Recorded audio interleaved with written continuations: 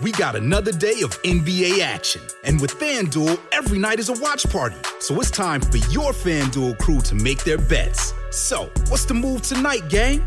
You know that new customers who bet $5 get $200 back in bonus bets if you win. Woo-hoo, we're heating up, fam. Bet all the stars with all your friends and make every moment more only on FanDuel. New customers bet $5, get $200 back in bonus bets if you win. Make every moment more with FanDuel. It goes down in the DM. It go down in the DM. 21 plus and present in Virginia. First online real money wager only. $10 first deposit required. Bonus issued is non-withdrawable bonus bets that expires 7 days after receipt. See full terms at FanDuel.com/sportsbook. Gambling problem? Call 1-800-GAMBLER.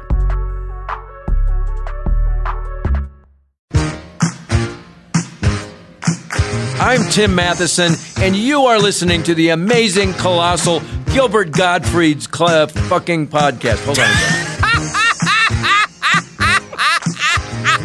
That's the one. That's it. That's the one. Now, I am Tim Matheson, and you are listening to Gilbert Gottfried's amazing, colossal fucking podcast.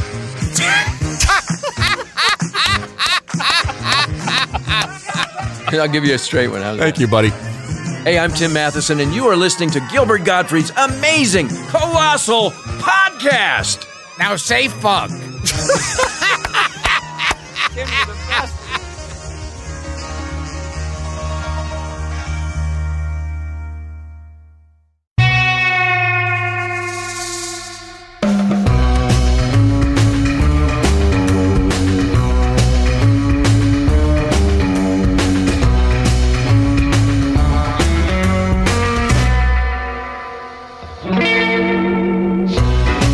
This is Gilbert Gottfried, and this is Gilbert Gottfried's amazing colossal podcast.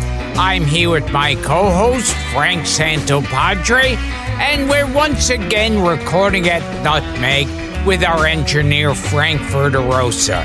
Our guests this week for our first ever Father's Day episode are two of the most prolific, versatile, and successful comedy writers of their respective generations. Jay Kogen is a 4-time Emmy-winning writer, producer, and director who's written for hit series like Frasier, Malcolm in the Middle, Everybody Loves Raymond, The Tracy Ullman Show, The George Lopez Show, News Radio, and School of Rock, and was one of the original writers on The Simpsons. He, along with former partner Wallace Wolodarski, also wrote what many viewers, including my co-host, consider to be the best episode in that show's 30-year history, Last Exit to Springfield. It is the best. Legendary producer and comedy writer Arnie Kogen has written for popular TV programs such as Candid Camera, The Mary Tyler Moore Show, The Bob Newhart Show, Newhart, The Dean Martin Show, The Tonight Show with Johnny Carson, Empty Nest, The Love Boat, The Tim Conway Show, and of course The Carol Burnett Show, for which he took home 3 Emmy Awards. He's also been one of the usual gang of idiots at Mad Magazine since, get this, way back in 1959. Between them, they put jokes and dialogues in the mouth. Or dialogue. Yeah, I thought I would sneak that by. Between them, they put jokes and dialogue in the mouths of some of the most popular entertainers of the last half-century, including the aforementioned Carol Burnett, Johnny Carson, and Bob Newhart, but also Soupy Sales, Don Adams, Shelley Berman, Flip Wilson, Harvey Korman, Sammy Davis Jr., Kelsey Grammer, Bryan Cranston, Phil Hartman, Ray Romano, Jackie Mason, Mike Myers, and Eddie Murphy, just to name a few. Please welcome to the show two of the funniest people walking the earth and the most talented father and son since Wallace and Noah Beery.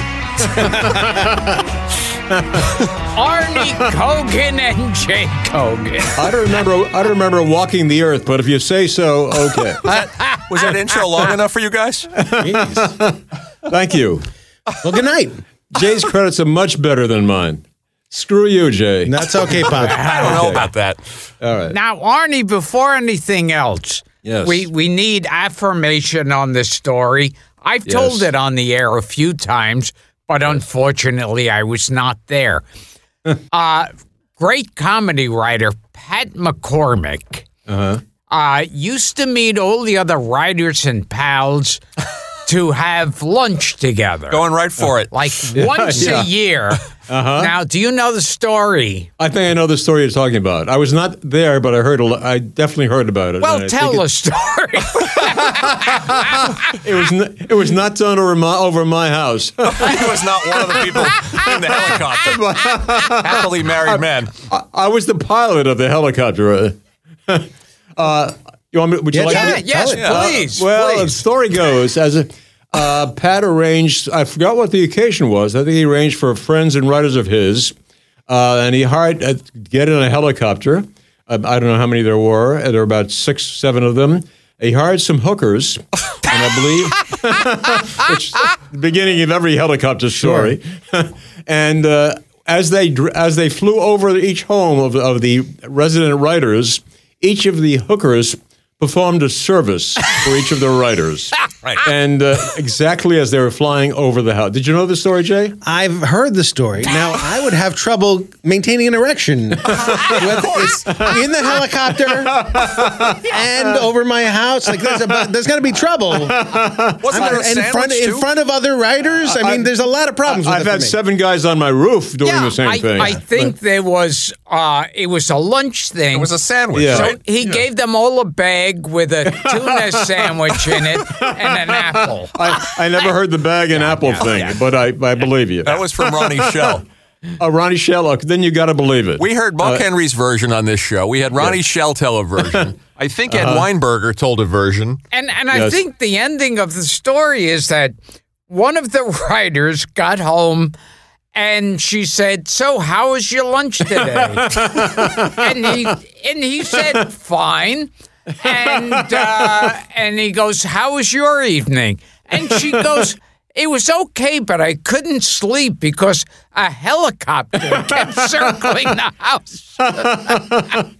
And something fell on my roof. I don't know what.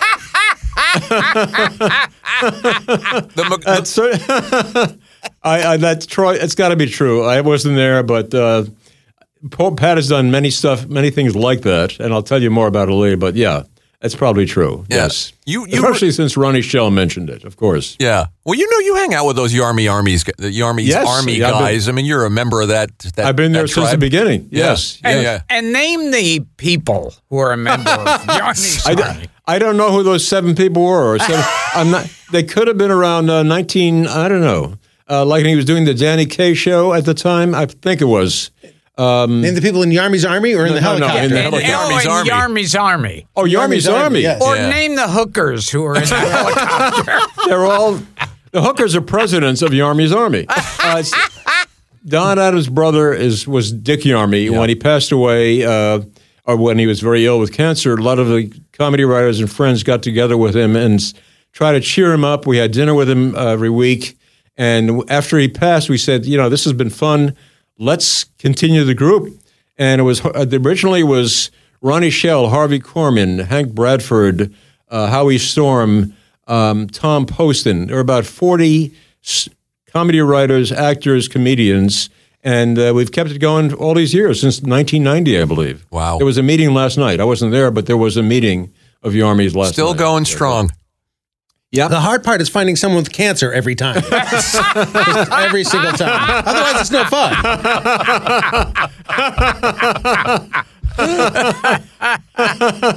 Well, you wrote something nice about Pat when he passed, Arnie. I think it was in the Writers Guild magazine. I did a whole thing about sweet. Pat. It was sweet, and it was very great affection for Pat, and he did incredibly. He was a bizarre, brilliantly funny guy, tall man, very tall man, and he did well. I'm trying to think of all the amazing things he did. Well, I mean, I like that he wore a priest costume. He did. Yeah, he would.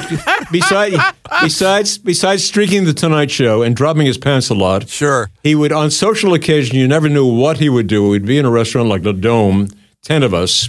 We all knew Pat, but this time may have been Jack Raleigh had a date. She never met McCormick.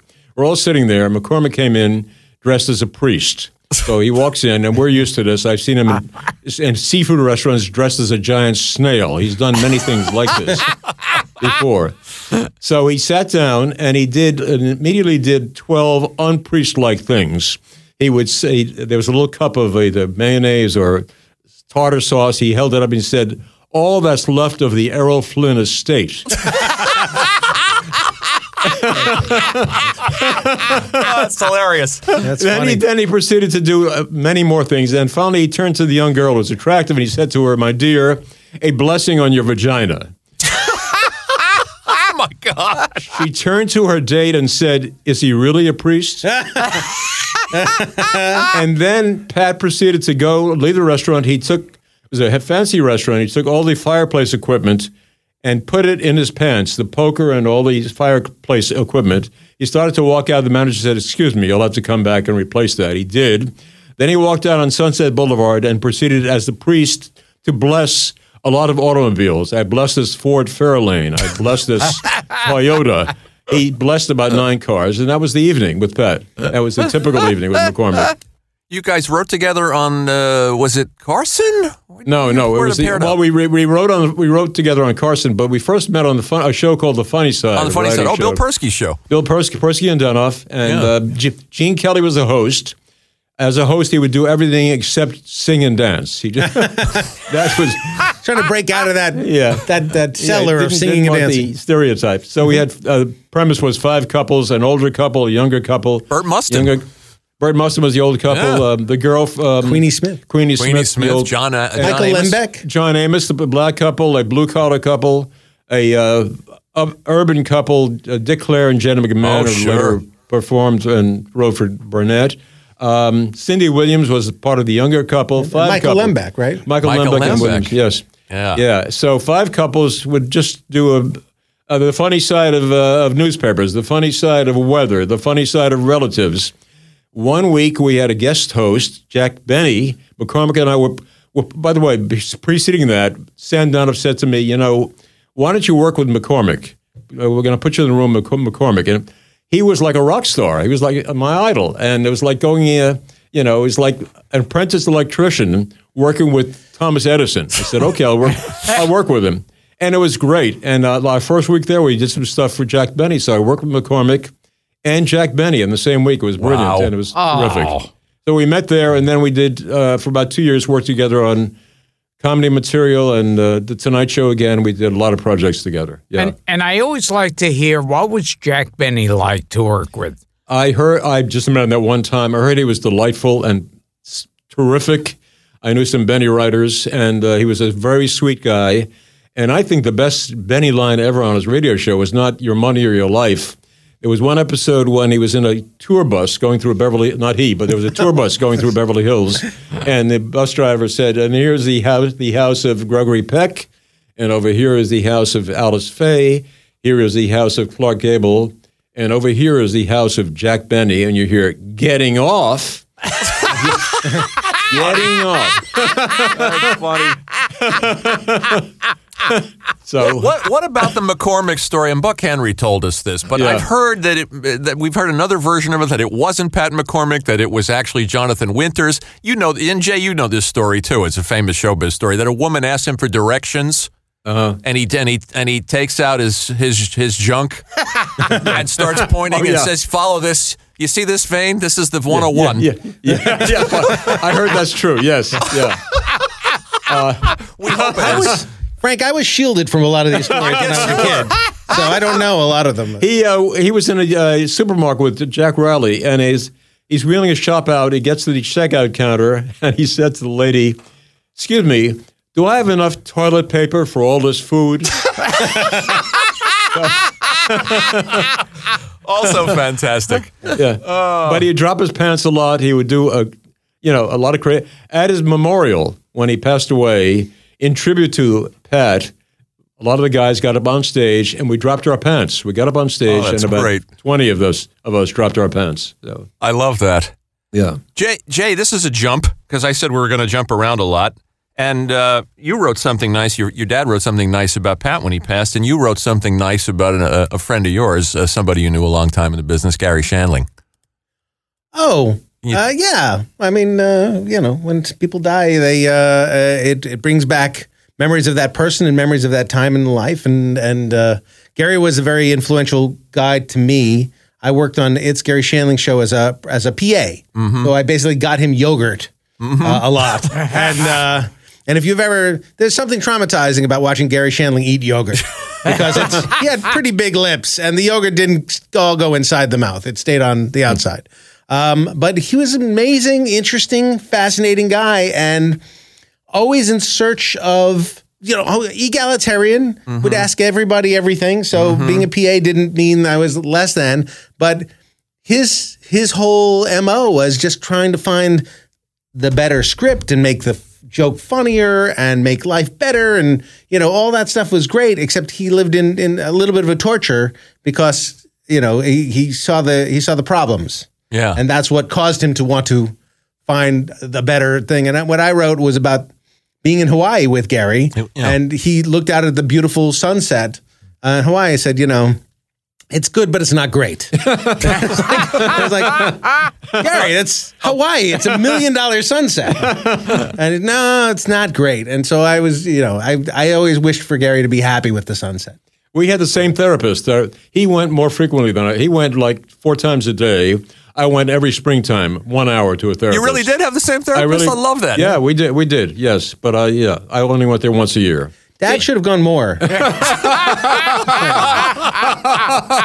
well did you know Shandling, Gilbert? Did you guys cross paths a bunch? He was one of those guys I would run into a lot, and we'd talk. He was friendly.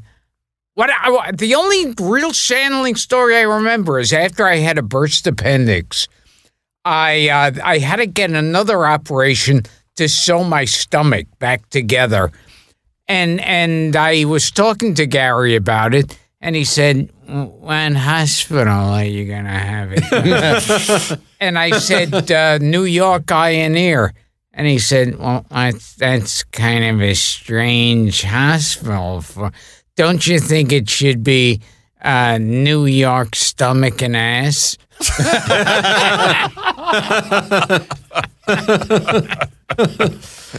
Oh, and now, Jay, before I forget. Gilbert. Yeah, fuck you. I was never asked to be on The Simpsons. That's on purpose, Gilbert. Well, your voice was pretty synonymous with other cartoons and other networks and stuff. So you were typecast as the parrot. Okay. We had Mike here. We had Mike Reese here. He gave him the same shit. Yeah. No, there was a time at the very beginning of The Simpsons when we couldn't get anybody. And then immediately after it became a hit, we began to get anyone, which was amazing. I once tried to get Bruce Springsteen to come on the show, and no, I couldn't get him. John Landau, his manager, I could get on the phone and kept saying, well, maybe he'll do it. Maybe he'll do it. And then I saw Bruce Springsteen at a movie theater in Los Angeles, and I ran up to him saying, Bruce, I have to talk to you, not realizing he's a rock star and people are haunting him all the time. So I'm a big guy, and he was with his wife, Patty, or girlfriend at the time, and basically he protected her from a crazy lunatic. And I said, we've been trying to get a hold of you for The Simpsons. We wanted you to do the show. He said, I'm definitely going to do the show, for sure. And then he walked away. He never did it. We got Sting to do that instead, but he may have done it later, but we got Sting to do it. Oh, and also, At one point, when you were much younger, you wrote a Bob Newhart script that you showed to your father. Yes. Yes. Let's hear about that. Big mistake. He did not like it. It was not. I was. To be fair, I was how old? 15 years old? 16 years old? Maybe younger. I'm not He was sure. working on the Bob Newhart show. He wrote it every day of his life. I wrote a spec script, and I'm sure it was awful. I mean, that's every spec script I read is awful. My comment was, Jay, page 9 is shit. No, You know. He told me, hey, you know what? You might think about being an agent or a lawyer. I really pays. I thought Jay would be a very good agent. I really did. Yeah. Well, he's being a loving dad. He wanted something more secure for you. But to turn the tables, years later, when Jay was on Frasier, I went up to pitch stories to Frasier, to Jay, to my son. There were some pretty good ones. They turned, Jay said, let me talk to the guys. I didn't sell a single one, but I loved coming in the room, pitching to my son. That was a great feeling for me. To come in. Turnabout.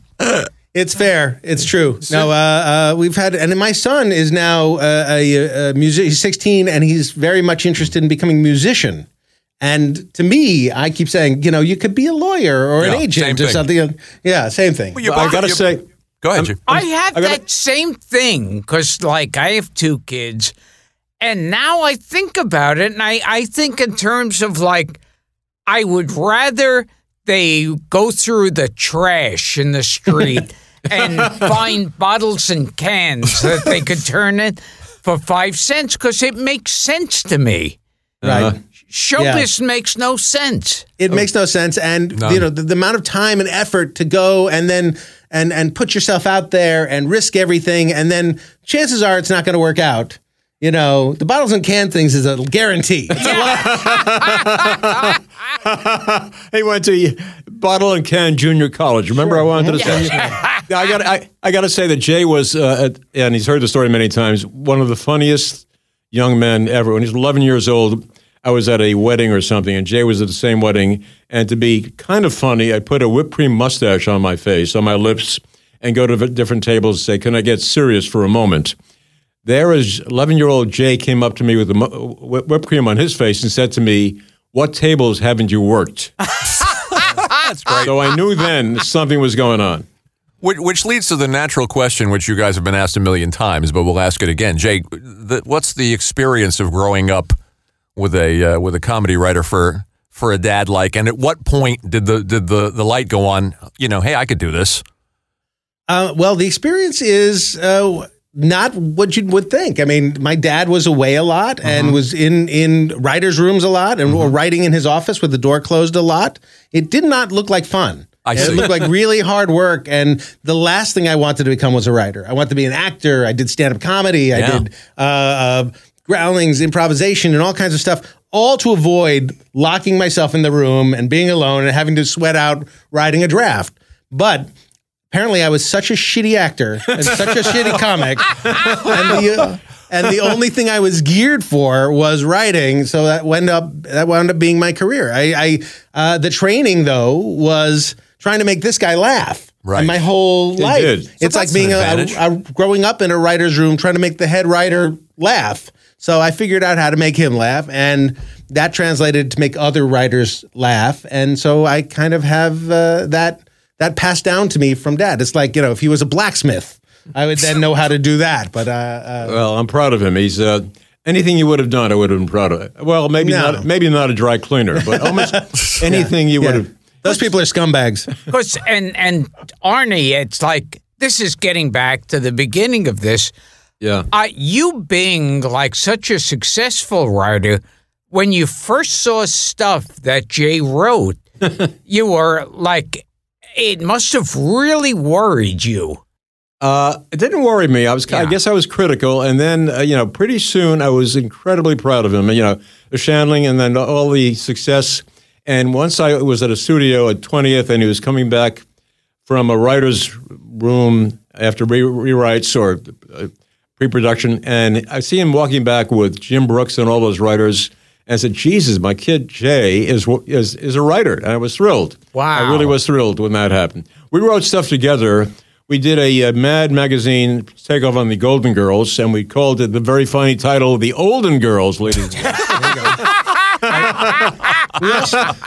We also tried pitching, getting some pilot ideas together. Yeah. I remember doing things. And when I do shows and have pilots, my dad always does a punch-up or a rewrite, and he comes, and he's very funny. Fantastic. And we did a roast for my mother.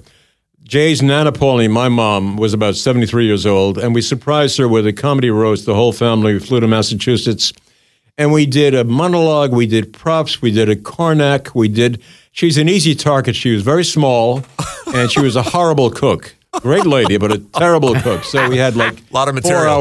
4 hours of stuff to do for Nana Pauline. It was great. We haven't found another way to reuse that material, oddly enough. We will return to Gilbert Gottfried's amazing colossal podcast, but first, a word from our sponsor. This episode is brought to you by the Disney Bundle. Disney Plus and Hulu are better together in the Disney Bundle with new exciting movies and series, all for one low price. On Disney Plus, join the ranks of Captain Marvel, Captain Monica Rambeau, and Ms. Marvel as they team up to save the universe in Marvel Studios' The Marvels. And embark on an adventure into the futuristic world of Iwaju. On Hulu, follow the fantastical evolution of Bella Baxter, played by Emma Stone in the award-winning film Poor Things. And school is back in session for the beloved teachers of Abbott Elementary. The Disney Bundle with Disney Plus and Hulu. They're better together.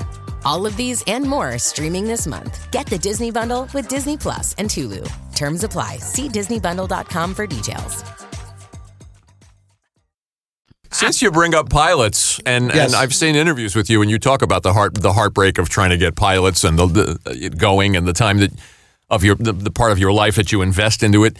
Do I have this memory? We met 20 years ago, and on the Fox lot when you and Wally were on The Simpsons, and you guys were working on a pilot called Monkey Jungle. Did I dream this? Monkey World. Monkey World. It was Monkey World. Yes. Okay. And it was a great pilot, and it almost got made, except for the head of Fox. It got bought by Fox. The guy running Fox at the time was named Sandy Grushow. And Sandy was notoriously not a great executive. And he bought it and just couldn't figure out. It's a very weird show, very funny. I thought very funny idea about a millionaire like Trump who loses everything except one asset, which is a shitty amusement park in the middle of Orlando called Monkey World. So he has to rebuild his empire from Monkey World. And he and it was. Everyone, it was like a bidding war for the pilot.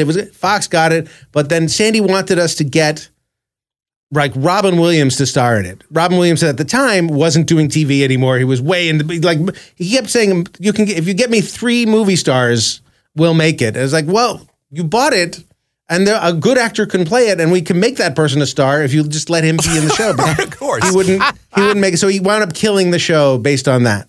But we know we like Sandy Grushow now. We see him. I grew up kind of with Sandy Grushow. I liked him as a person, still do, but I don't think he was a great executive. He admits to me, actually, now that he was not a great executive, that those days were not his best days. And I admit I'm not a great father. So we get, great father. No, I'm kidding. Okay. I like to kid. I will not accept a joke about that. Okay. I think that was 92 when we met at The Simpsons. And Monkey, I didn't remember the name, but Monkey World stayed with me all these years. Yeah, I think it's great. And here's another thing I always wondered about. Whenever I would see those bits with Tim Conway and Harvey Korman, where Harvey Korman would inevitably crack up. Right. Were those real?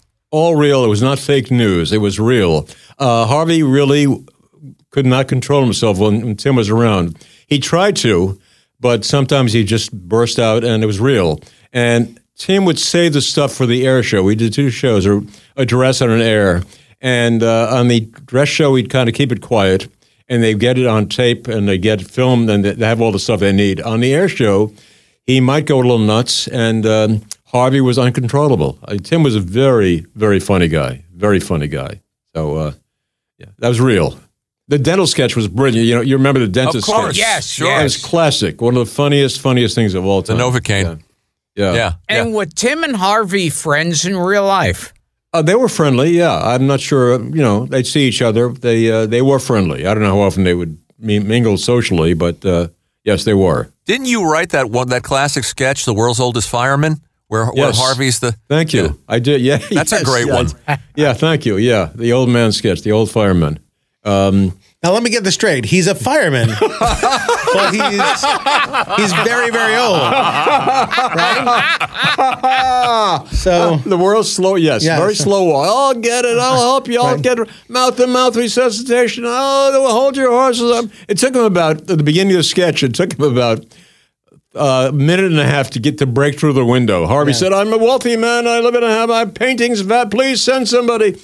And you see a hand with a little axe at the window, and it would take about 23 seconds for the axe to hit the window, and then he'd slowly hit the window again. It took about 20 minutes to get into the window. But he was careful to make every piece of glass in the window, slowly chipping away every piece of glass. And the whole sketch, it ended with mouth-to-mouth resuscitation. So, and that was unscripted. They just wanted to kiss. The script was the regular mouth-to-mouth. Okay. I think he turned Harvey around in the actual air show. Okay. So, yeah. It looks like you're going to be all right. You're starting to get some color in your cheeks. I can't breathe. I'm choking. It's not working. I need oxygen. Hurry. Mouth-to-mouth resuscitation. It's the only way.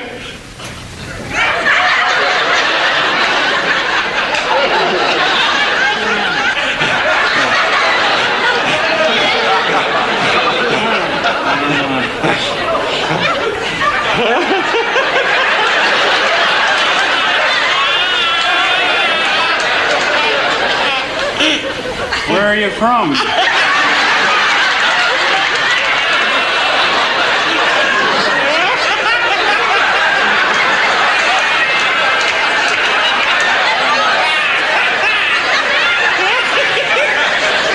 hope you'll be gentle when you talk about it.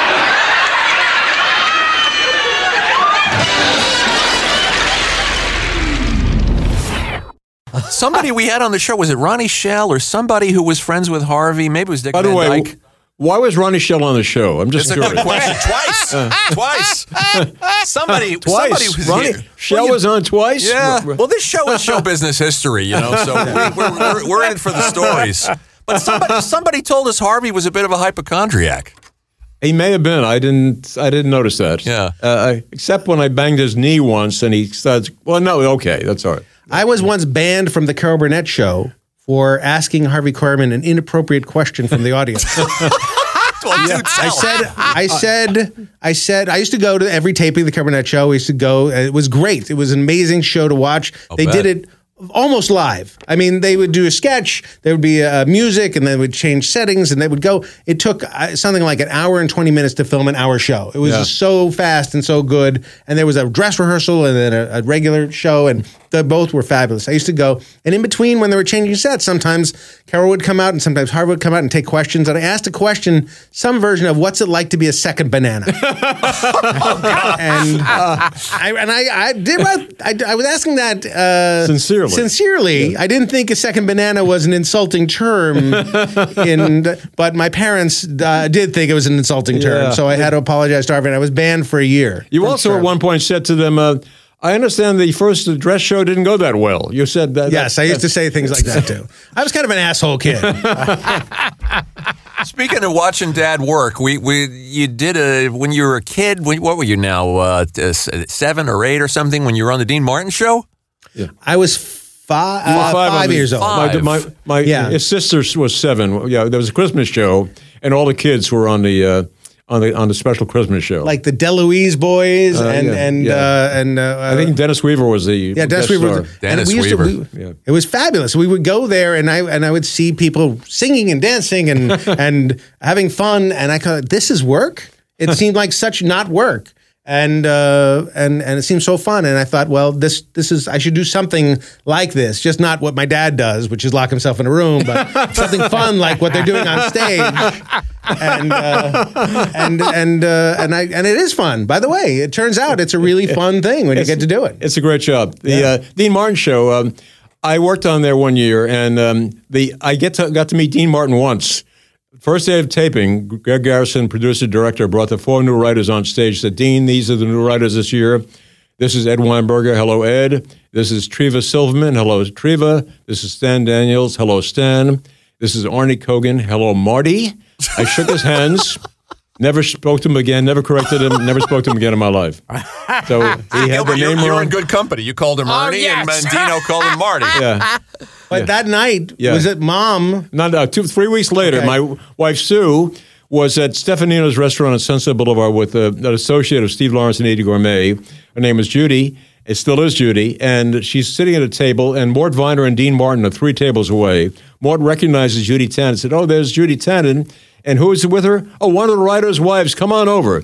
Sue spent an evening with Dean Martin. I got Hello, Marty. Wow. Right. 2 different lifestyles. Oh, wow. She has a much better lifestyle than I have. And Jay, you worked with Tracy Ullman. Yes. And Arnie, you worked with Carol Burnett. And you said there's a difference between... There is. Yeah. Both are very funny. The difference is... Carol, almost like Sid Caesar could not relate really to an audience. Carol could. I'm not sure how well Tracy was at just relating to an audience, but Tracy's what made Tracy a very interesting and great actress is her ability to mimic a person. Mm-hmm. I don't think she doesn't come from loving a character necessarily. She comes from the idea of what's funny about that character, what are the flaws of the character, and how to exploit it.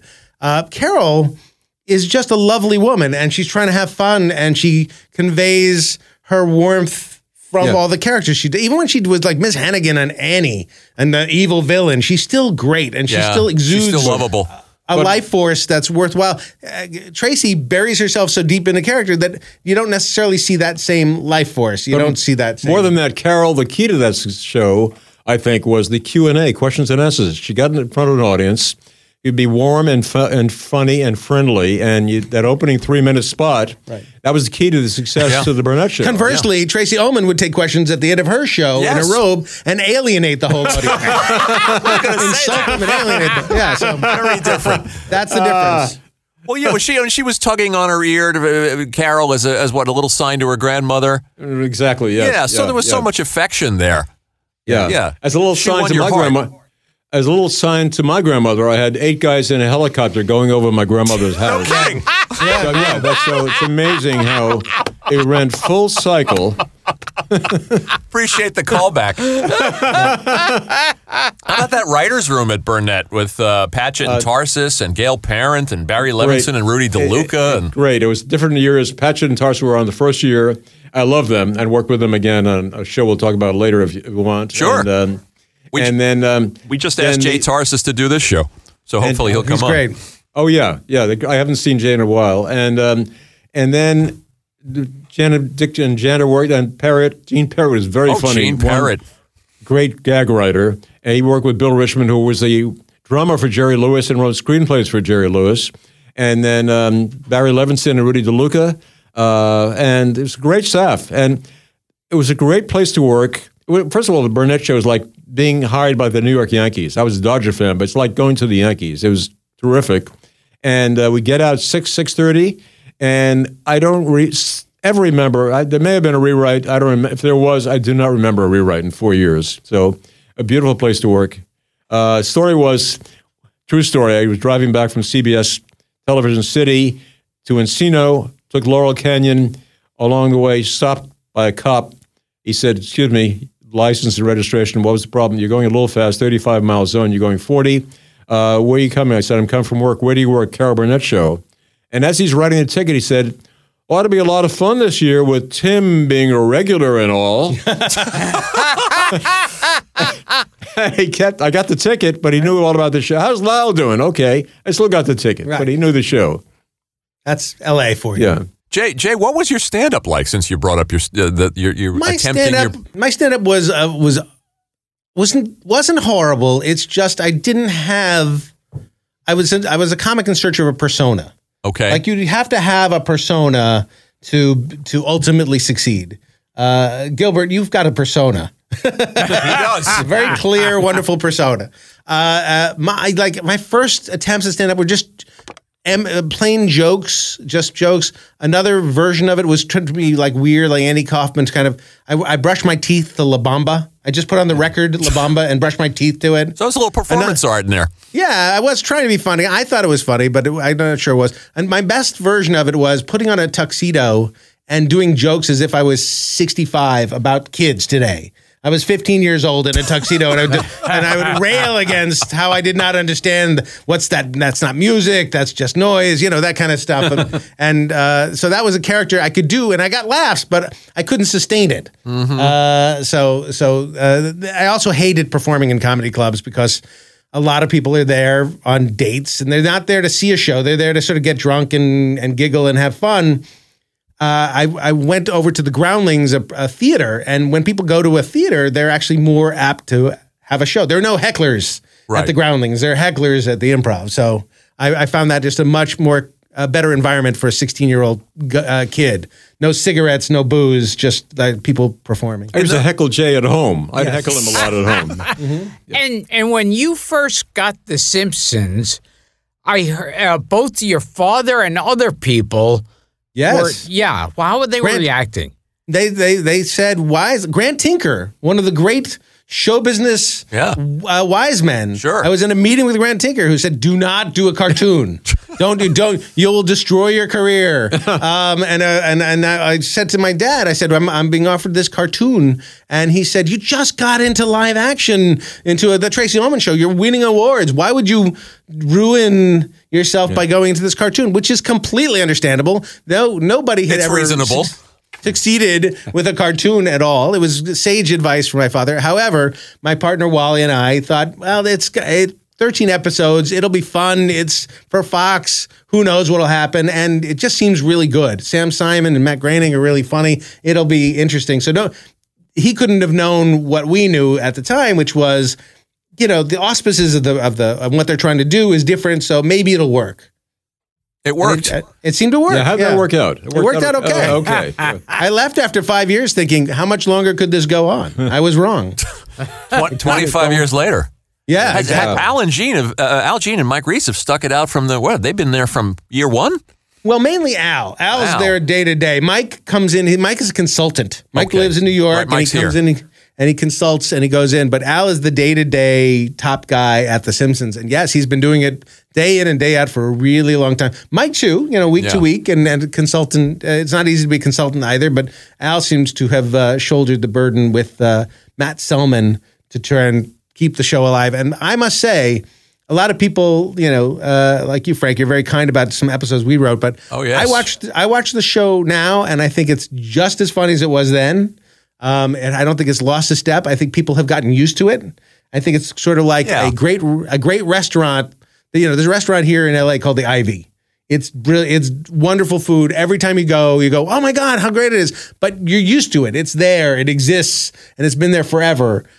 New restaurants come along and people get excited about it. But The Simpsons is a great restaurant that serves a really great meal every time. And I don't know that the fans appreciate it. They live in a nostalgia for their childhoods about how exciting it was when it first came on. And now a question for both of you. It's like, other than funny and not funny, when you're writing, are there any kind of rules where, no, I would never go in that direction, or I would never try that in comedy? Oh, sure. Yeah. He's got more rules than I do. Yeah. I don't know. I never think about the rules. I just write what seems natural and stuff. Well, that's the rule. Yeah. Does it seem like a character would say this? Would it? Are you writing a joke that's maybe funny but ruins the character or ruins the reality or hurts the show or hurts it's not grounded? Are you writing something that is so alienating that it's going to take the audience out of it? Are you writing something that, there's beyond funny, it's about heart. It's about what are you trying to say? It's all the other stuff about writing. That's the same for drama as it is for comedy. If you can get emotion into a comedy half-hour script or 25-minute script, that's all the best. All the better if you can get some emotion and some feeling. You need to. I think you need to be, in order to be carried away by the story and invested in the story, there needs to be some emotion, no matter what it is. I have no emotion in my life, so I can't translate that into a script. That's true. So, when it happens, it's a lucky break for me. He has a good computer approximation of emotion that he uses. Well, I've heard you talk about, too, how freeing The Simpsons was because you're writing a half hour. They're going to build one set. You're allowed 3 actors. And in animation, you really could, go anywhere you want to go.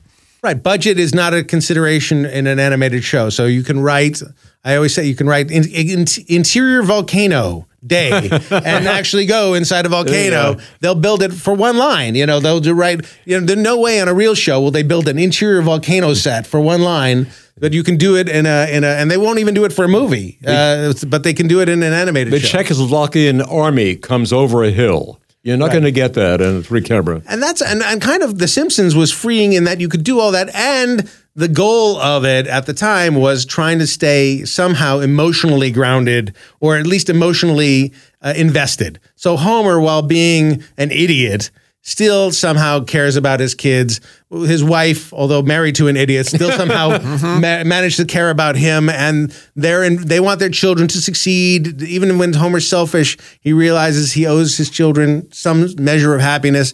Those things which are thrown out on other shows were kept on The Simpsons. And I think that made The Simpsons better, although maybe now it makes them old hat. But I actually think it makes them better. I don't think so. I think that's the thing you return to 30 years later is the core, is the relationships. Yeah. The characters to care for each other. I don't think it's as prevalent on a show like Family Guy or other shows that also try to do the same thing. Right. But they don't worry about being as grounded, especially with their cutaways to do anything. There's no sense of reality. And that's good for them and very successful for them. And it's a very funny show, but it's just different for what we were trying to do with The Simpsons. And some of the characters like Kang and Kodos that you are the father of. I am the father of Kang and Kodos. Yes. I love those aliens. Treehouse of Horror. My favorite thing, one of the favorite experiences I ever got to do was draw a character of The Simpsons. And I drew Kang and Kodos. Oh, that's cool. Because they couldn't understand the stage direction.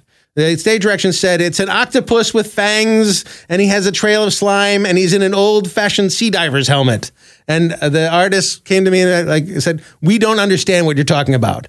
And so I drew, an octopus with one eye and fangs and a sea diver's helmet and like a bad trail of slime, and that's pretty close to what they did. There's two aliens on this show, and Harry does one of the voices, and maybe he does both. I don't know. Didn't you base that on a Twilight Zone episode? Yes, there was a Twilight Zone episode, absolutely, and we were parodying that for our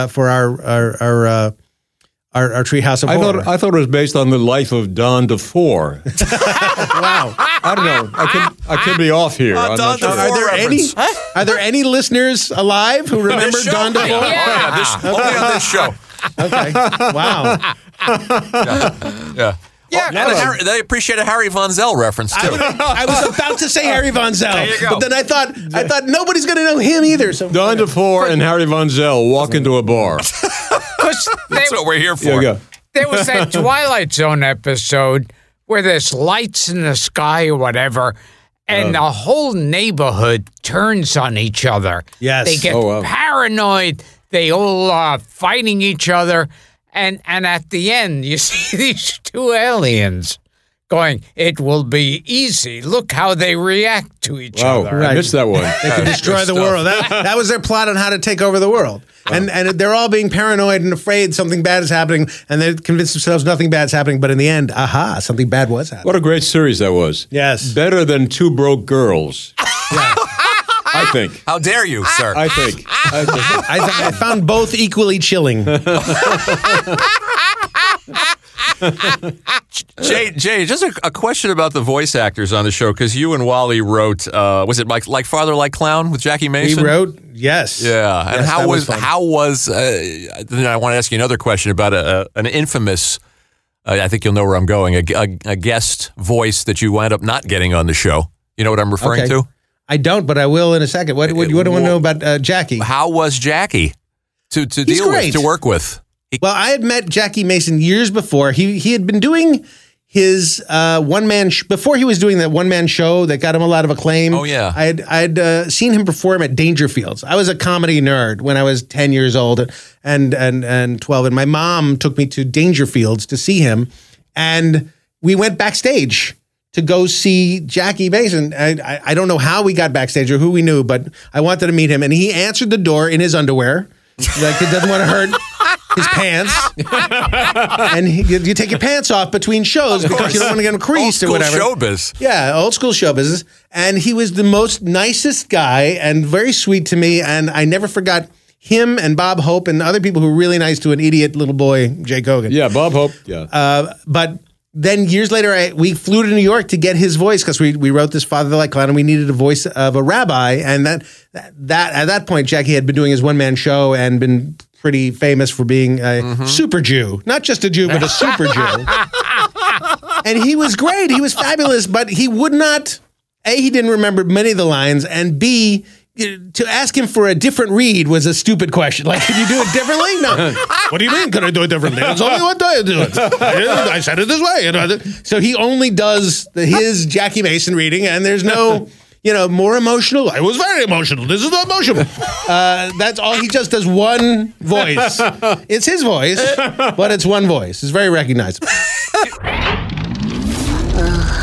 Rabbi, did not a great man say, and I quote, "The Jews are a swinging bunch of people. I mean, I've heard of persecution, but what they went through is ridiculous. But the great thing is, after thousands of years of waiting and holding on and fighting, they finally made it." End quote. Oh, I never heard the plight of my people phrased so elegantly. Who said that, Rabbi Hillel? Nope. It was Judah the Pious. Nope. Maimonides. Nope. Oh, I got it. The Dead Sea Scrolls. I'm afraid not, Rabbi. It's from Yes I Can by Sammy Davis Jr., an entertainer, like your son. The Candyman? If a performer could think that way, maybe I'm completely upside down on this whole problem. Give Jay a little bit of your Jackie. Let's just treat the boys to the. I just remember my wife running into. Well, we were walking in Florida or something, and my wife ran into him, and she said, "Oh, I'm married to Gilbert Gottfried," and Jackie Mason goes, "I don't like that Gilbert Gottfried. He loused me. That Gilbert Gottfried loused me." And Wow. I still don't understand. You don't know how you loused What does that how mean? I loused him. No, you loused him. Take his word for it. I don't know what that means, but he was a really great. We had to fly to New York to get him, which was another great privilege. Just a fun to go get interviews with people, but he was terrific. He was terrific. I would work with him anytime. Was there an attempt to get O.J. Simpson back before the? Is that bullshit? I don't. Not while I was there. Okay. For what role? For some role. I got bad information. I mean, the show's been on for 30 years. I was only there for 5, so only before the incident, obviously. It's possible. Yeah. He's better as a guest after the incident. They're better jokes. Once he's a murderer, it's actually better. And if you do ask him, you'll have to ask him very nicely. Yes. Yes. No, we didn't. We had other sports figures. We had a lot of baseball players on. We eventually had some of the Beatles on. We had, the B Sharps episode with Michael George Jackson. Harrison. Michael Jackson was on uncredited. Really? Right. Yes. Right. And another uncredited Dustin Hoffman. Dustin Hoffman didn't. I recorded Dustin's performance for that show. I went to a trailer that he was doing a movie, and with an engineer and a tape recorder, we recorded lines, post-production lines, and he was great, and he was very insecure. Like, was that good? Am I good? Was that fine? Like, no, you're Dustin Hoffman. It's all good. It's all great. It was the opposite of Jackie Mason. Yes. Yeah. He took a screen credit, Semitic. Yes, Yeah. exactly. Oh, That was the time when I think people were afraid of being identified on this dumb cartoon show. It became a giant hit. And the same thing with Michael Jackson. He was uncredited. I remember one line in that episode where he gives her a very sentimental goodbye that he's leaving. And Lisa, and he goes, "You do believe me, Lisa, don't you?" And she goes, "Yes, I believe your voice, your eyes, your Semitic good looks." That's a sweet episode. It is a sweet episode. Dustin Hoffman, the teacher, gives Lisa a note, which is supposed to be the answer to everything, and it says you are Lisa Simpson. You are Lisa Simpson, yes. And that is very James L. Brooks, who is one of my heroes. No one else can write something like Jim. Jim can tread on something that could be hokey, but make it new and fresh and unhokey. And he makes sure to make it interesting, but emotionally viable and real. He's one of the greatest writers, of course, I've ever met. And he's a gigantic hero of mine, along with my father. That's an example of the depth of the show, because obviously the show was funny, but here you are and with the Hoffman episode, maybe 8, 9, 10 episodes in, and you have a moment like that, and you realize, and I remember watching it, and I remember this is going to be something different. This is special. Yeah, and you can also imagine it works on another level. A room full of cynical writers in their 20s who all heard Jim Brooks say that, go, "Ugh, God, this is going to be horrible," and then it comes out and he's, oh my God, it's beautiful. Yeah. So you don't know anything when you're 22 and just looking to make people laugh.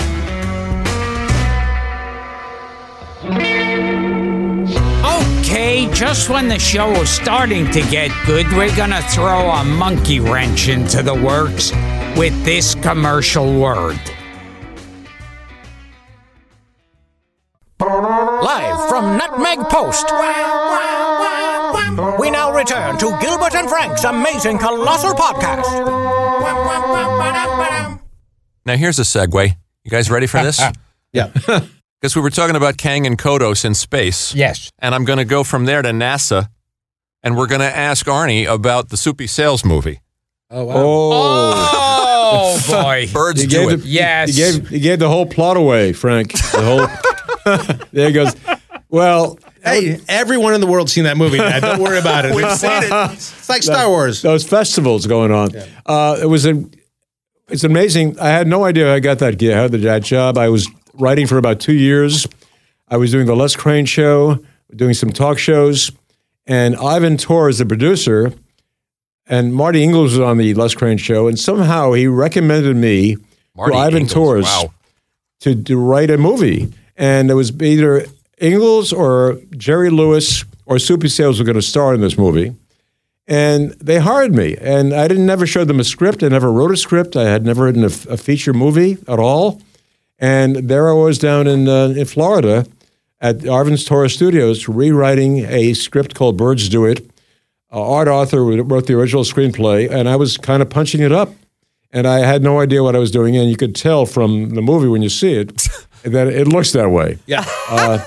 I will say the movie's in color. That's the only positive thing about it. Arthur O'Connell shows up.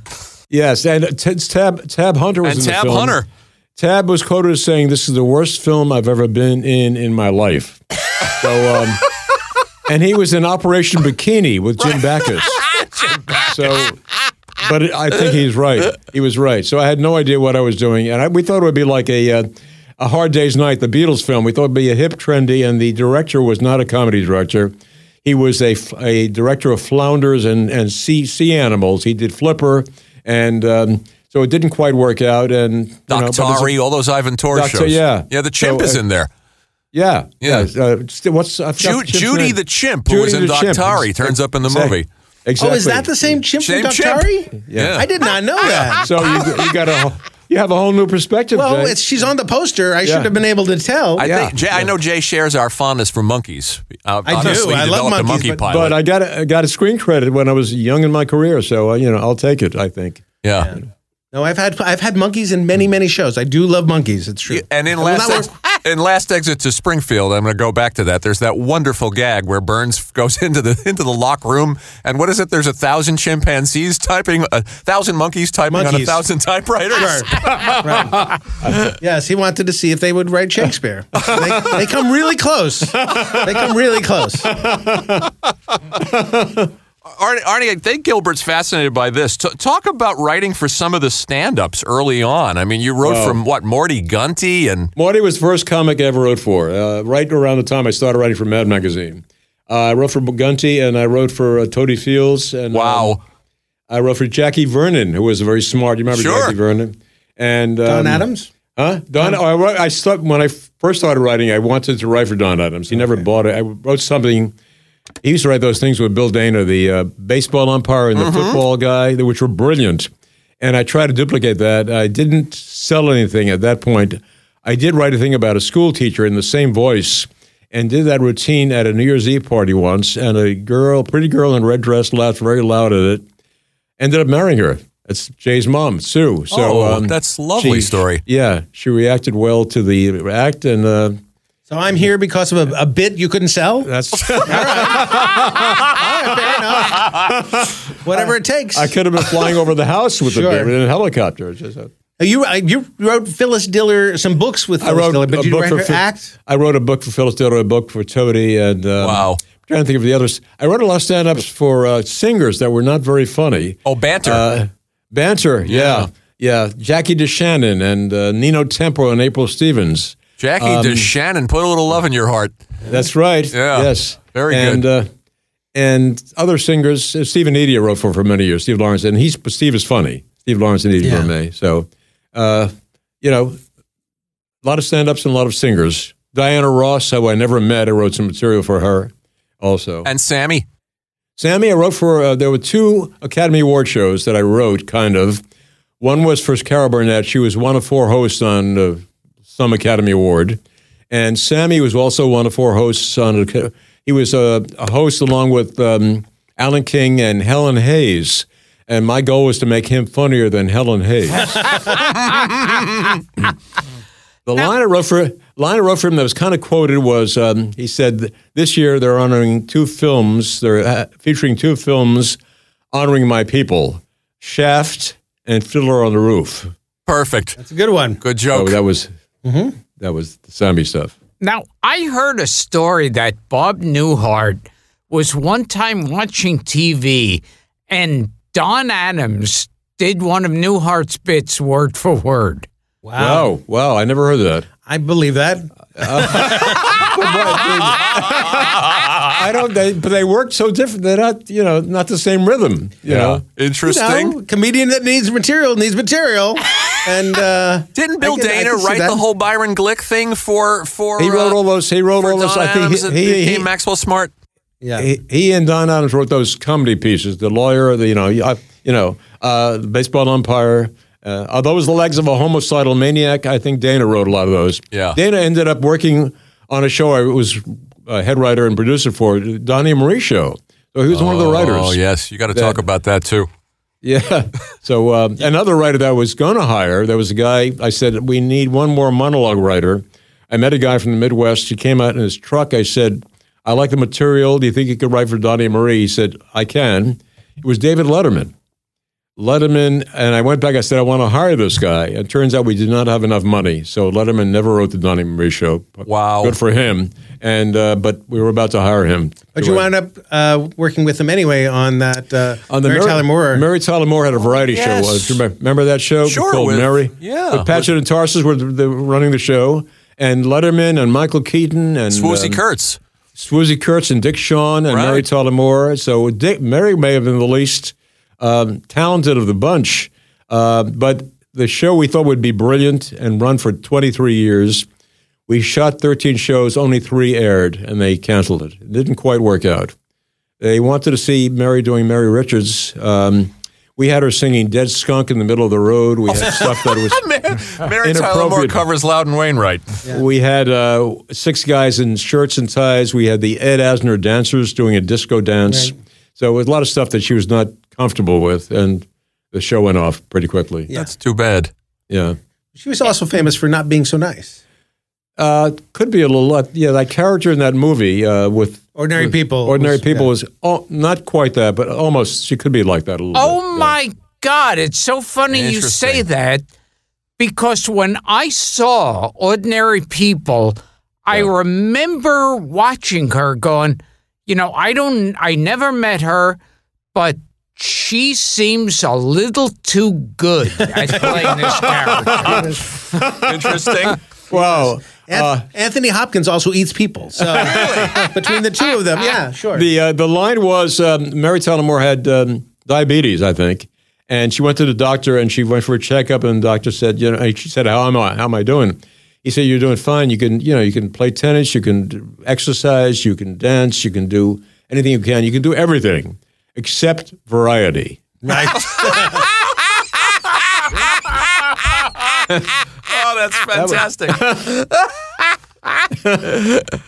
Gilbert, I was at a poker game Monday, and some people were quoting a joke of yours. There's other jokes, but Bill Prady, who helped create The Big Bang Theory, did an imitation of you doing a joke about an alien spaceship coming over head, getting a car. It's a long pulling bit. the car up. It's a long joke. Yep. I don't want to ruin it because I'm not Bill Prady. I can't tell, but it was brilliant. If you want to, you can do it. But you want to do the bit? He's setting you up for this. Yes. Oh God! Remember it? Talk about. I'll do it. So the alien, the car, he sees lights in the sky. Suddenly, the clouds clear, and a big magnet starts shaking the car. The car is swooped up into this thing. It's an alien spaceship. He goes into the alien spaceship. These strange creatures come, surround the car. They roll down the window through, telekinesis, and suddenly they say, Ben Gazzara's a good actor. Why doesn't he work more? Is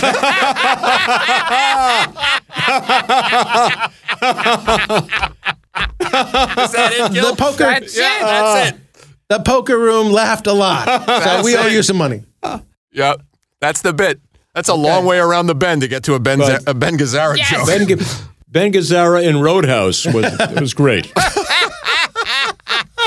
And I remember somebody told me they met Ben Gazzara. I never met him. And he was there with smoking a cigar, and he goes, hey, do you know Gilbert Gottfried? He goes, oh, the one with the eyes, yeah. And he tells him that bit. And he says, Ben Gazzara starts pounding the table and punching him in the shoulder and go, that's funny.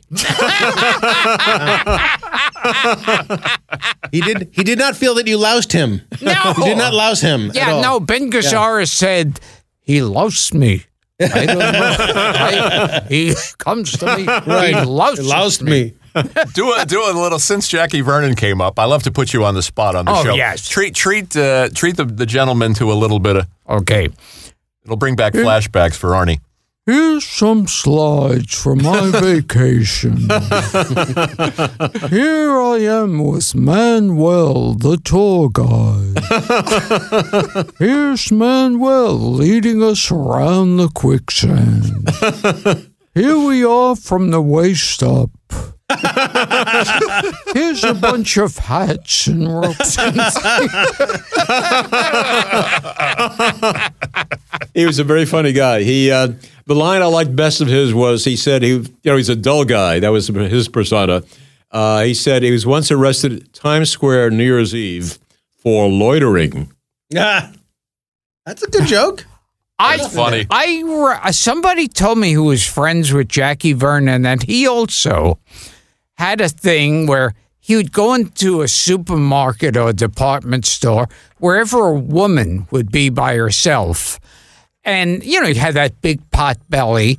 So he'd walk up, act like he's looking at stuff, and then he'd suck his belly in so his pants would fall down. Yeah. And that was his big thing of going up to women and doing. Classy. Yes. Me too. It's a Me Too now, and we can't do that. In his line, in his act, he does a pickup line saying, at the beach, he said, "Excuse me, I seem to have lost my Congressional Medal of Honor around here someplace." A pickup line for him. My introduction to Jackie Vernon was there was a character on the cartoon Underdog that was basically Jackie Vernon. Really? One of the villains of Underdog was Jackie Vernon, and I didn't realize who it was because I was 5.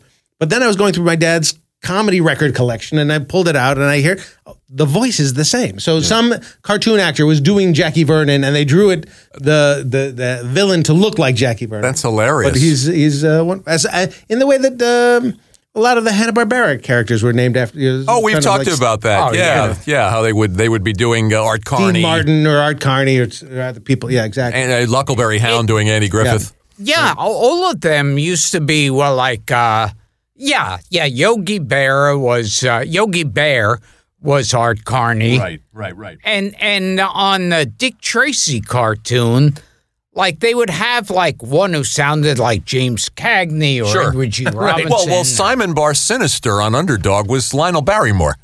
Okay, basically, exactly right. If you go back and you listen to it. Very popular one, Lionel Barrymore in the cartoons. Also, to imitate Ed Wynn in the cartoons. Yeah. Yeah, great voices. Now, Jay, we were both in the Aristocrats. We were. You were better than me. You know, a fan wrote in, Jay. He set you up, but we take questions sometimes from our listeners, and a fan named Bobby Maggio wrote, "I need to ask Jay who did his favorite version of the Aristocrats." So now you're really on the spot. You know, I would say me. I did my favorite version of Aristocrats. You're asking somebody whatever. You get to do your own version. That's the whole point of the joke, is you get to do exactly the version you want to do. I do the version I want to do. Yeah. For me. You call them the sophisticates, I think, right? Yeah, well, that's another variation of it. Sure, a little bit. Yeah. You guys had never met? You and Jay have never crossed paths? I don't think so. Interesting. I have met Gilbert, but he wouldn't remember meeting me. Join the club. He's a famous celebrity. Gilbert, do you remember meeting me about 35 years ago? Oh, my God, no. Thick of the Night. Oh, my God. I was one of 18 writers in the room there. Try to burn that out of your memory. Why would he remember that? Fuck was on the script. I try to block out. Same here. Toughest show I've ever done in my life. I've done a zillion shows. Toughest gig I've ever had, ever. But since you mentioned Thick of the Night, yeah. The theme song was written and performed by Alan Thicke. Yes. And it went as follows. Mama, don't leave the light. I'm on the road tonight. Everyone needs a drink to hold on. I want to make it on my own. Run into the thick of the night. Under the city lights. Running in the thick of the night. Pretty good. Oh, wow. Pretty good. That's great. That's pretty good. I was talking about that an hour ago in the car coming in with Jay. I said I want to get a recording, all the theme songs of shows I've worked on, the Jackson 5, the Donnie Marie, Newhart, and Thick of the Night. I want to get all these things. I'm going to handle that for him. I got it covered. That's a birthday mix. Yes. Right there. Well, on the Donnie and Marie, you were working with, maybe not with, but Sid and Marty Krofft. Sid and Marty preceded me. Oh, okay. I came in. Oh, no, they were there the first year. Yeah. And then I came in, myself and Ray Jessel, a partner I had at the time, were brought in. Mike Ovitz was our agent. He just got us on the show. You guys are going to be head writers. I said, really? How did they have head writers? Well, you're going to go in. And we were head writers. And I enjoyed it a lot. And Sid and Marty were there. And found me. It was very terrific. And I enjoyed doing that show for a year and a half. Did you hire Bruce Valanche for that show? I did. I hired Bruce, yes. I hired good Bruce. move. That same year, very good move. And the same year I hired Bill Dana and some other people. And Valanche is very interesting and funny guy. Yeah, we're going to have him on in a couple of weeks. He's Sid and Marty Krofft, to this day, have an office at the Radford CBS studios. They're coming on with us next week. A small office. Oh, they are? There. Yeah. I went into their office one time, and it was like going into Cheech and Chong's van. It was like the smoke and the smell of pot was crazy.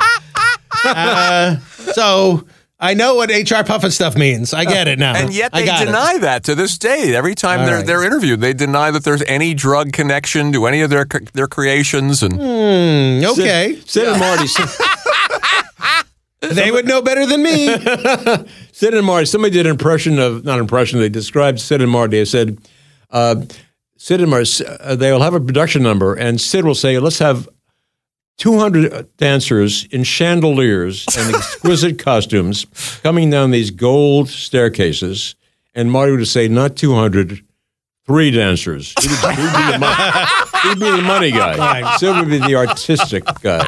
That was the difference. Now, Sid did all those shows with Liberace and Judy Garland back in the day. Yeah. But like the Donnie Marie show, for some reason, they always had each year, like they had an ice skating production number, but like every opening was ice skating. Always ice skating. But what the fuck was that about? I mean, I never like that's not a production number. It's the same thing. I think it's a cost saving measure.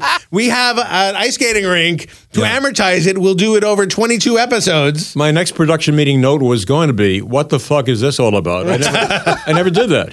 Water. Then they did one with a pool. Yeah. It's like it made, as a child, it annoyed me. I thought you guys could do better. The Simpsons did a great send-up of one of those Sid and Marty shows of the Brady Bunch Variety Hour, where they did the Simpsons Family Smile Time hour. Yeah. And it's so spot on. It's such a brilliant...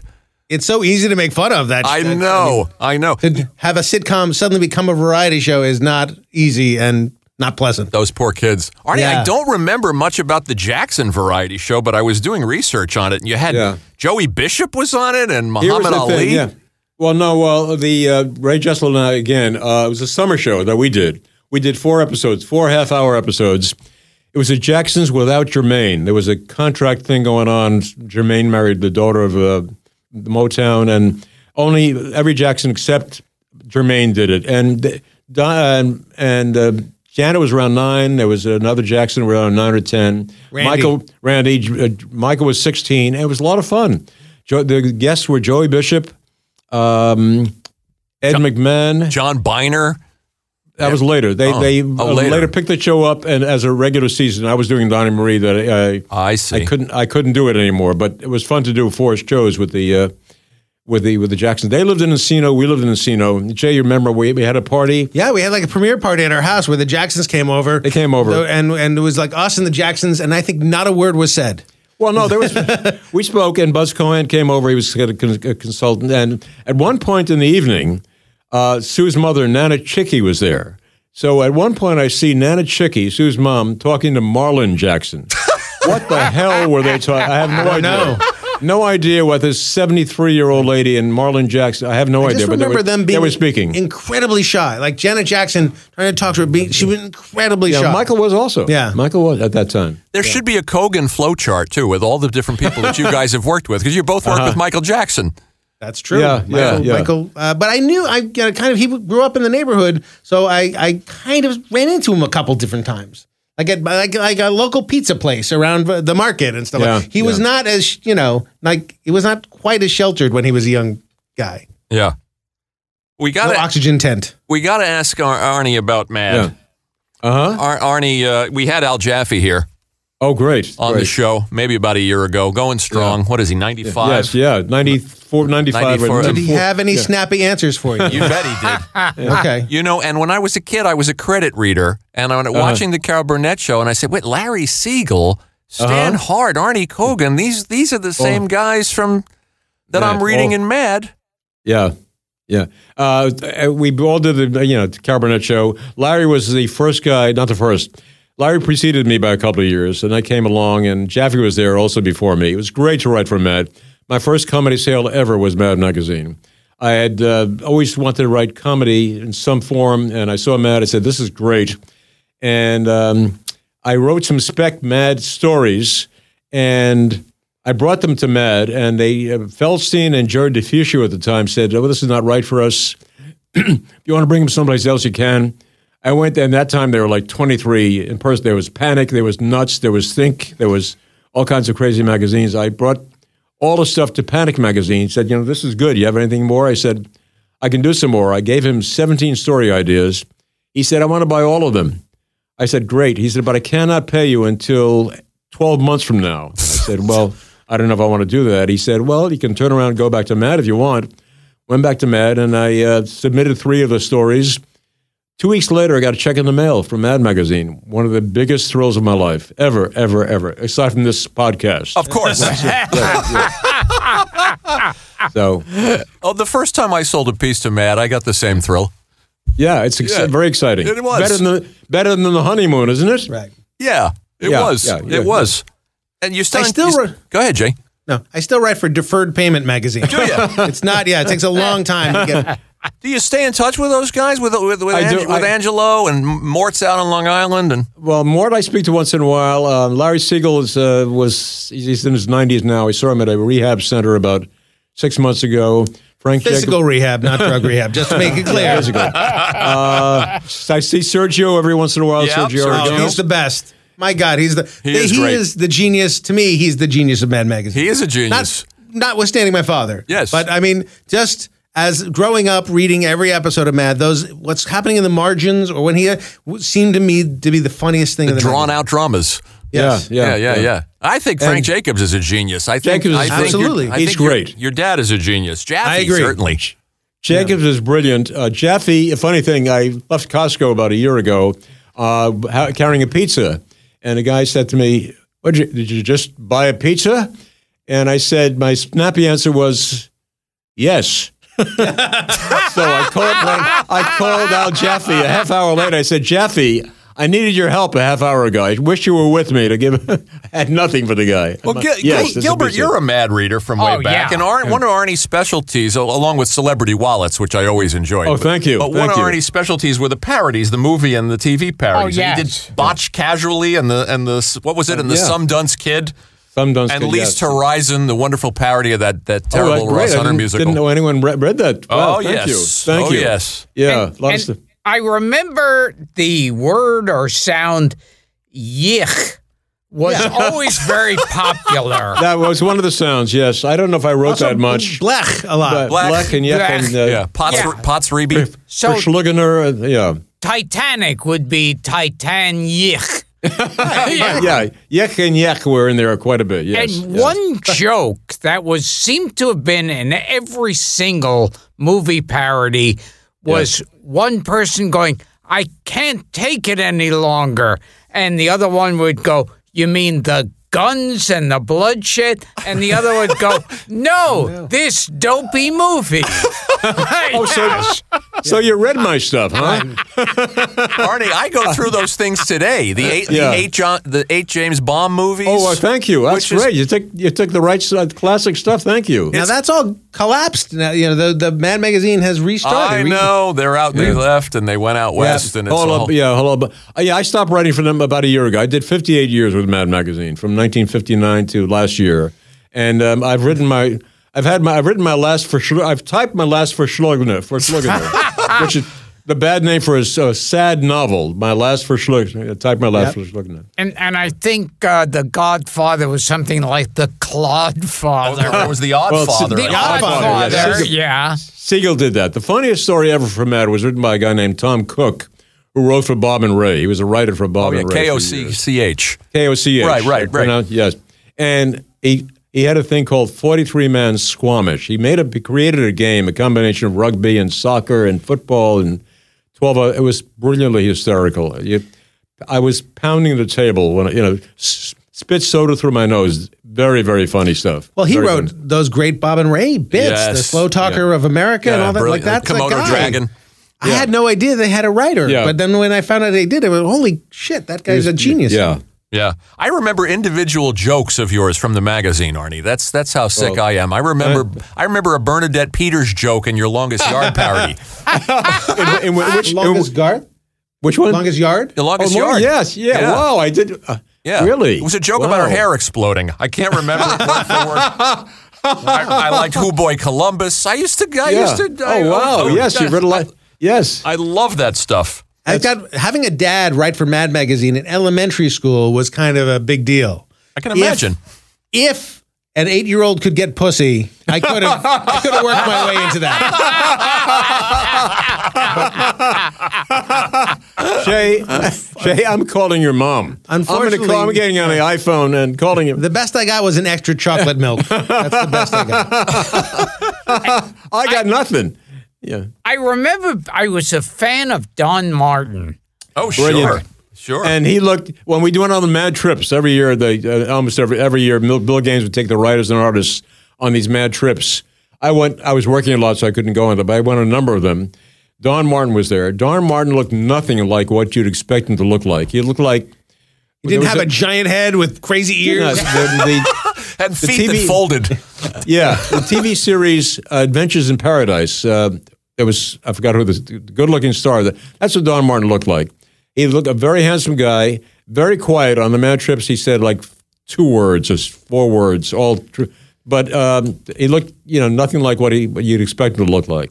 But the Mad trips were great. Gaines would take the writers and artists and production people someplace in the world, and we'd have a zillion laughs. Yeah, I know Dick DeBartolo and I know Al. So we've heard the legendary stories of the trips. Yeah. You didn't get to go on all of them because you were busy working. Well, the first one I didn't get to go on. They went to Haiti, and they said, "Okay, you're going to Haiti, and Kogen will be going." And turns out you needed to have written or drew 20 pages to earn the trip to Haiti.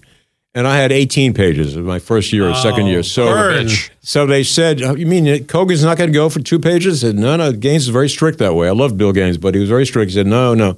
So about 3 years later, Bill Gaines' mother died. They said, "Are you going to the funeral?" I said, "I don't have enough pages." So I didn't go to the funeral.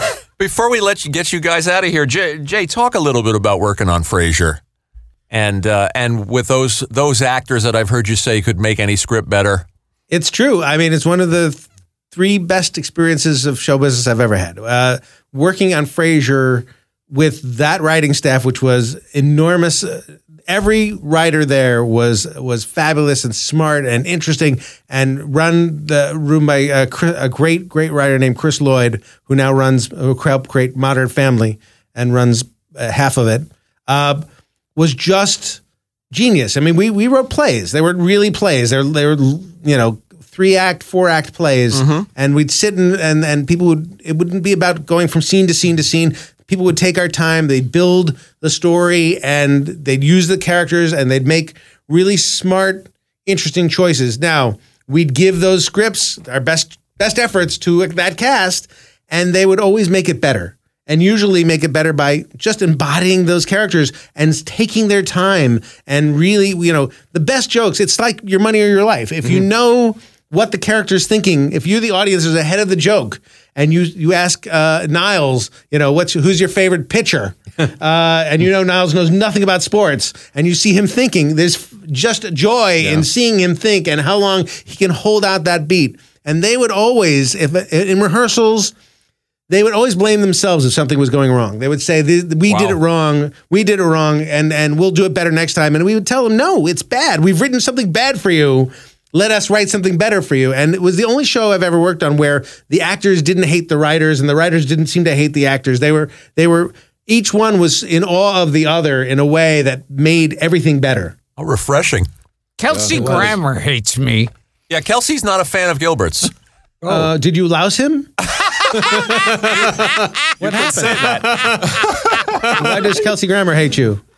I mean, Frank was working on a show. Kelsey Grammer heard I was on it. It was a roast, and Kelsey came, and Gilbert was booked on the same roast. And as soon as Kelsey showed up and knew Gilbert was there, he split. Oh, wow.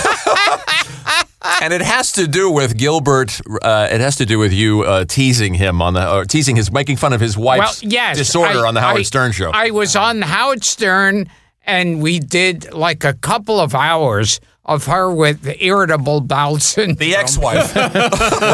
They even, and to make matters worse, they animated it. And when he had his TV show, they animated her with us doing the voices and her with her irritable bowel syndrome. He might not hate you so much now. I'm just going to say after the divorce. The divorce may have bridged the gap. But Kelsey, by the way, is and was genius, wonderful, and one of the greatest stars of any show I've ever worked with. He led people in a very positive way on the stage and made everybody's lives better and clearer. So, on this side, Gilbert, I'm sorry, I have to take Kelsey's side. I have to leave now. It's only right. He's leaving. He left the room. Jay took the headphones off and left the room. Did David Hyde Pierce pitch jokes? Oh, my God. Yes, he pitched jokes all the time, but never for his character. Always for one of the other characters. Generous. And when we were stuck on a joke, he would sidle over to us and kind of whisper in one of the writers' ears, one of the characters could say X, Y, and Z. And it would always be brilliant and it'd always be funny, and never for him. He was a giving, smart actor. He could have written any of our shows. He could have done it. He's a great writer, great director, great musician, great actor. David Hyde Pierce can do anything. And it was an honor to work with him. Really. When I was doing Newhart, he would come over to me and whisper in my ear lines for Larry, Daryl, and Daryl. Right. So I had no idea that he... Yeah, no. Yeah. But actors all want more lines. They want more... Not him. He just was giving to the show. He just wanted the show to be wasn't better. William Shatner. In other words. Exactly. He was not. Yeah. I will also direct our listeners to your wonderful Emmy acceptance speech when you won for Frasier, which they can find online, and it's truly it is a shining moment to watch you run through the audience, thanking each person in the theater. Yes, I tried to. Roberto Benigni had been on the Academy Awards like that year, and I decided to try and do Roberto Benigni as best I could. And I also wanted very much to sort of hug and kiss celebrities who didn't know me. I wanted to just run up and grab people who didn't know me and just say, "We did it, we did it," But unfortunately, the only people in my aisle were actually people I knew, so it was hurting my bit. So I ran up and then I did Kelsey, a bunch of jokes. Kelsey was there, and Hank Azaria and Helen Hunt, who I'm friendly with. But what I tried to do, which is, I don't believe awards really mean that you are the best of anything. Awards are just kind of bullshitty. But what's fun is to be able to give a speech and make jokes in front of an audience is fabulous. I was a 16-year-old kid trying to brush my teeth to La Bamba, so I'm willing to do anything for what I think will get a laugh. Well, it's great. You thank Sam Simon for taking a chance on a well-protected rich white kid. Yes, well-connected. Well-connected rich white kid. Sorry. Yes, exactly right. Funny line. But, I had pages of jokes lined up, and I started to get joke after joke, and I started to get played off, and this will bring back to Bruce Vilanch, who was writing on the Emmys and sitting in the booth, told the director, let the guy go. Let the guy go. So Bruce Vilanch is responsible for me getting the full speech out. I didn't know that till now. Wonderful. Yes. Wow. A little payback for exactly. Maybe did you tell them a line about your mom, about the real estate? Oh, well, I don't want to spoil it for the people going on the internet, but yes, I do a lot of jokes about my mother being a real estate agent and all the people. And it's fine. Well, tell us something about John Mahoney, who just passed. The great John Mahoney. Rat bastard. Oh, my God. Thank God he's dead. Thank God he's dead. I would have killed him myself if he hadn't already died. Fuck him. John was, I don't think I worked there for a bunch of years. I think I said 3 words to each other. He came in. Really? He did his job. He was like a journeyman actor. He came in, he did his job. He liked acting. He liked doing it. And then he went home. And that was his thing. It was not... He was there. He loved acting and he loved doing it. And he didn't make a big deal about it. And he was really smart and special. And he fully brought his humanity to the part. And was a grounding force to that show. And the combination of his character and the other characters were what made that show good. If it was just, a bunch of effete guys, without sort of a blue collar bent, it would not have been a good mix. So he was strong. He never missed a line. He always was funny, but he never played anything for a joke. He played everything for a reality, and that is a great lesson to all actors who want to be funny.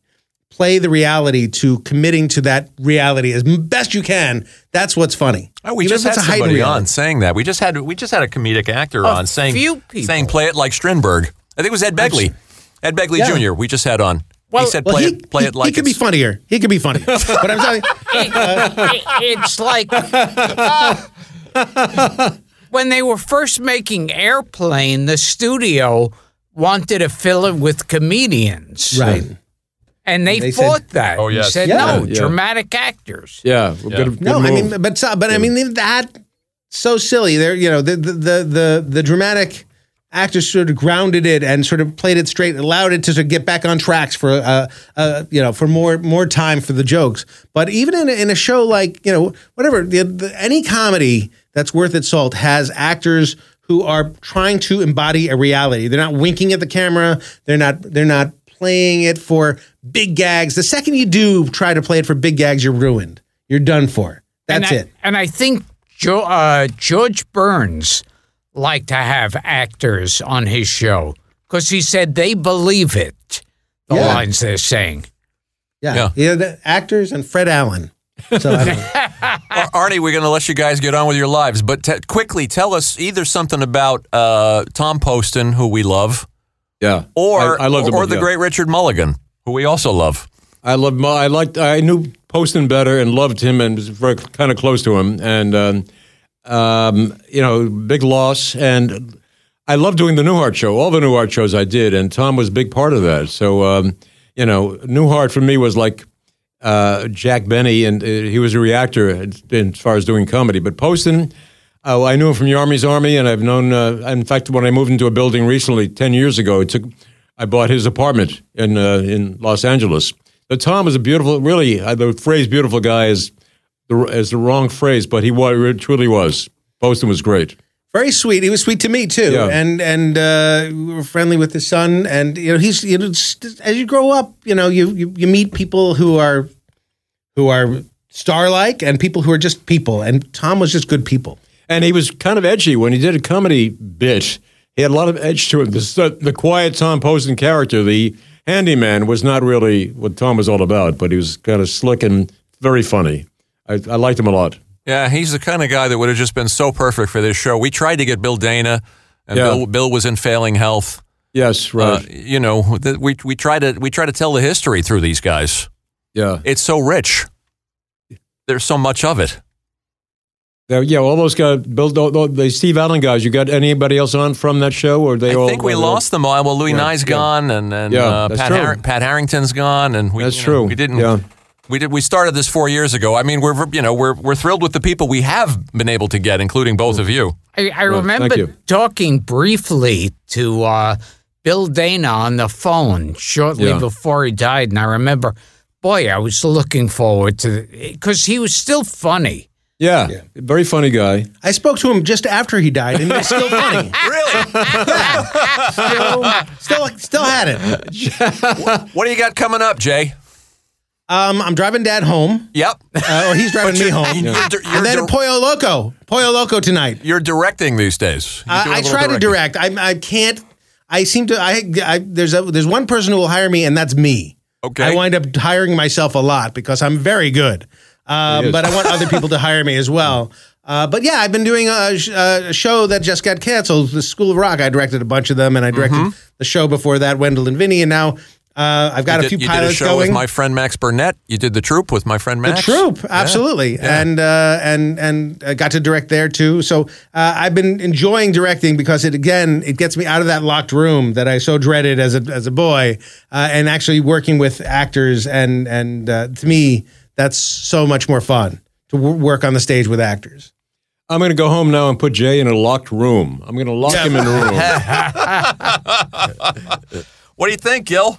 Wow. That's a show. Well, it's like, now I know you've never used me on The Simpsons, and now I've got some guy on what was that? The Big the Big Bang Theory, Bill Prady, who has never used me on The Big Bang Theory. Well, wait a minute. They did guest voices on Frasier, and Jay never used you on that either. Oh, okay, that's good. Right. And Arnie, it's so good working with you again. Every fucking 35 years we're going to do this. Would you rather me work with you or work on The Thick of the Night? If those are the choices. Yes. No working is better than working on Thick of the Night. I've got to say that Alan was very nice with my daughter, who passed away last year, but when she was 13 years old, she was a tremendous hockey fan. Went to the Kings games. Alan, who was big with the hockey group, he arranged for the auditorium to write "Happy Birthday, Jill," and then invited her up to the Forum Club and had one of the Kings players, Butch Goring, who had never said 5 words his whole life. He sang "Happy Birthday" to her, so it was a huge thrill. Wow, we appreciated that very sweet. much. Yeah, worth a year of horror from The Thick of the Night. Yeah. We had Alan on the show. Oh yeah, yes. Well, Gilbert had had history with him. Yeah, and I switched wives with him. Okay, they did wife swap. Yeah. Did you and Belzer do a bit where he was ventriloquist and you were his dummy? Yes. I seem to remember that a little bit. I seem to recall that. Yeah. Dick and Stinky. I would sit on Belzer's lap. Yeah. I sat on his lap last week. It was not received very well. Guys, we can't thank you enough for this and for Thank you. What an honor and a pleasure. Oh my God, I've had more fun doing this one than any in 20 shows. Wow. Just pure laughter. Thank you. What do you think, Gil? Invite us back anytime. We will. Okay, well, we have been talking to Jay Kogen. Who's never used Who's never used me on The Simpsons. And Arnie Kogen, my old friend from Thick of the Night. Wait a minute, Arnie, did you ever write anything for him specifically either? I don't recall that. No. Okay, so Arnie, I said I don't want to. I said, please leave me out of this one. They stiffed you, both stiffed you. That sounds like one of those answers you'd give at a trial. I don't recall. I got about 20 cards here in my hand, and I think we got through about 10 of them. So we'll have you guys back, and we'll have more fun. Thank you. So, because as we always say at the end of each show, we haven't scraped the surface. Well, they've met a lot of people and written for a lot of people, and there's only so much you can cover. I thought you were going to say scrape the bottom of the barrel. I didn't know where you were going that too. With that, exactly. We had a great time, guys. Thanks so much. Thank you so much. Thank you. Thank you.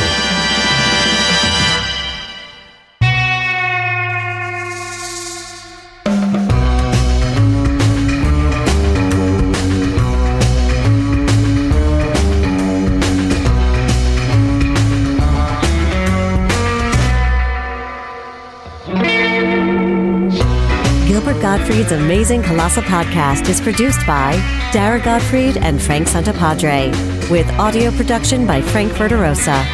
Web and social media is handled by Mike McFadden, Greg Pear, and John Bradley Seals.